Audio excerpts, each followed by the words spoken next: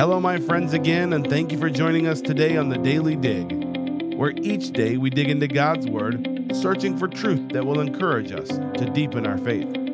We are living in trying times, and we must strive each day to draw our strength from God's Word. Come along with Jacob Smith as we dig into God's Word together.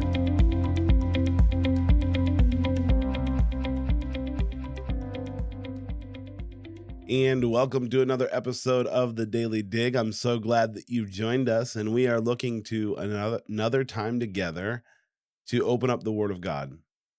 And we see this wonderful remnant that we were able to look over this last time together. And I don't know how your heart perceives all that's going on, but what a joy. As Simeon and Anna living faithful lives till the end. That's where I want to be. You know, I don't know where you sit right now. Maybe you are sipping your cup of coffee in the morning, ready to attack the day, or maybe your day is coming to a close. But could I remind you that regardless of where you sit right now, could I encourage you that we serve a faithful God?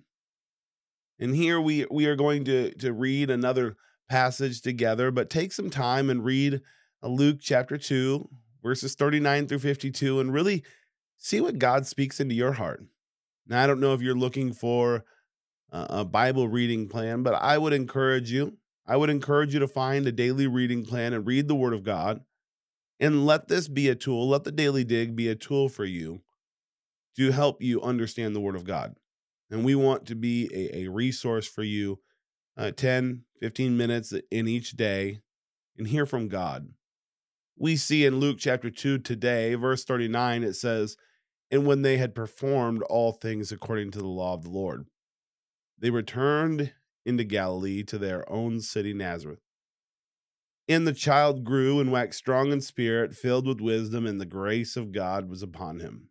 Notice with me, this child is growing up and he's waxing strong in spirit, filled with wisdom. We see the physical development here, the mental development here. And it says the grace of God was upon him. May we live lives where the grace of God is evident in our life. Now his parents went up to Jerusalem every year, verse 41 says, at the feast of the Passover, and when he was 12 years old. Now, I just want to show you, we last saw him when they gave an age. He was about 8 days old. He probably was a toddler here coming up here, and then now here we are, 12 years old. So he's almost a teenager. They're getting ready to travel to Jerusalem.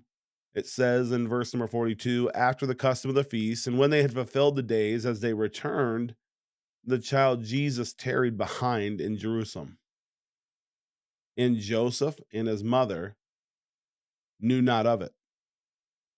Isn't it interesting that they're getting ready to travel up? He's 12 years old, getting ready to travel up to Jerusalem. And when you hear that word up, I hope that this could put a picture in your mind. When they say it's a city set upon a hill, it literally is a city set upon a hill, as in they're walking up in topography. They're walking up a hill. They're going up to the city in the sense of a mountain of sorts. And so as they're getting ready to go up to Jerusalem, they're getting ready to go up to the feast of Passover. This just reiterates another pattern of faithfulness in the life of Mary and Joseph. But one thing to understand is that there are 3 major feasts in the nation of Israel. And this feast of the Passover would be a very significant one. Oftentimes men would be required, Jewish men are required to go up to these feasts, but many times people couldn't afford them. So what would happen is they would choose one. Often they would choose the Passover. One Jewish theologian said Passover was the time when they would take the entire family because it was the most important feast on the Jewish calendar. So this was a big deal for them to go together as a family, and they would travel in caravans. You'd see this in verse number 44.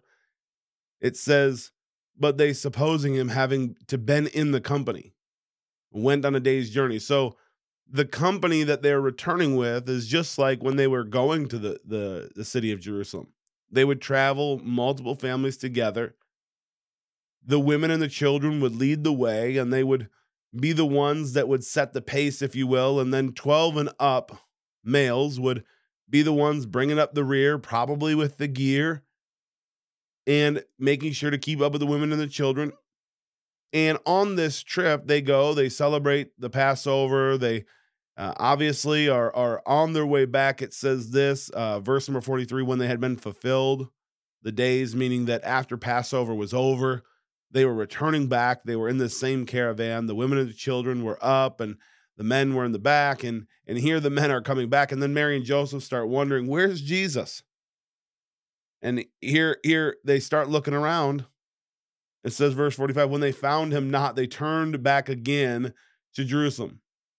They're looking with their family. Have you seen Jesus? Have you seen Jesus? They don't find him, so they turn back. They start looking for him all over. It says in verse 46, they look for him for 3 days. Could you imagine the stress? I mean, the stress must have been unreal. The anxiety, the angst to try to find this young man. Where is my child? I have lost the Messiah, the one who's supposed to seek and to save that which is lost, the one who's supposed to be the fulfillment, the consolation of Israel. I've lost him. And I just, I don't know if these questions are running through their head, but if it were me, it would be. And then here we are in verse number 47, and all that heard him were astonished. Well, where did they find him? Let's go back to the end of verse number 46. After 3 days, they found him in the temple, sitting in the midst of the doctors, both hearing them and asking them questions. And here we are back at what I just said. They found him and they were astonished. Isn't that incredible? This same Jesus, who is supposed to be with his family, decided to stay back. He's in the temple. And we could ask the question of why didn't they start at the temple to try to find him? I don't know the answer, and I don't want to read into the Bible and say one way or the other. But it's amazing. They find him in the temple. They're sitting in the midst of the ones who are probably the smartest in the town, the doctors, and the ones who are very learned in the law. And it says they're hearing his questions and they're asking them questions. This is the thing. You can tell a lot by what somebody may know by the questions they ask. These people were hearing his questions and they were astonished, the Bible says. They were in awe. They were amazed because of his understanding. And then we see in verse number 48, Mary goes, why did you do this? Why did you treat us this way? Me and your father, we sought thee sorrowing. We have been worried. We've been looking for you all over. We were on our way back and we couldn't find you, Jesus. I could hear my mom's own tone in that very scripture. And there's a tone of care. We've been seeking you sorrowing. And this is what Jesus' response was. How is it that ye sought me? Wished ye not that I must be about my father's business? You should have known I was here, Mom. Mama, I'm about God the Father's business. I'm doing what he's asked me to do. But this is what is the most encouraging to me amongst we are raising kids. We have 4 kids, 12, 10, 7, and 5.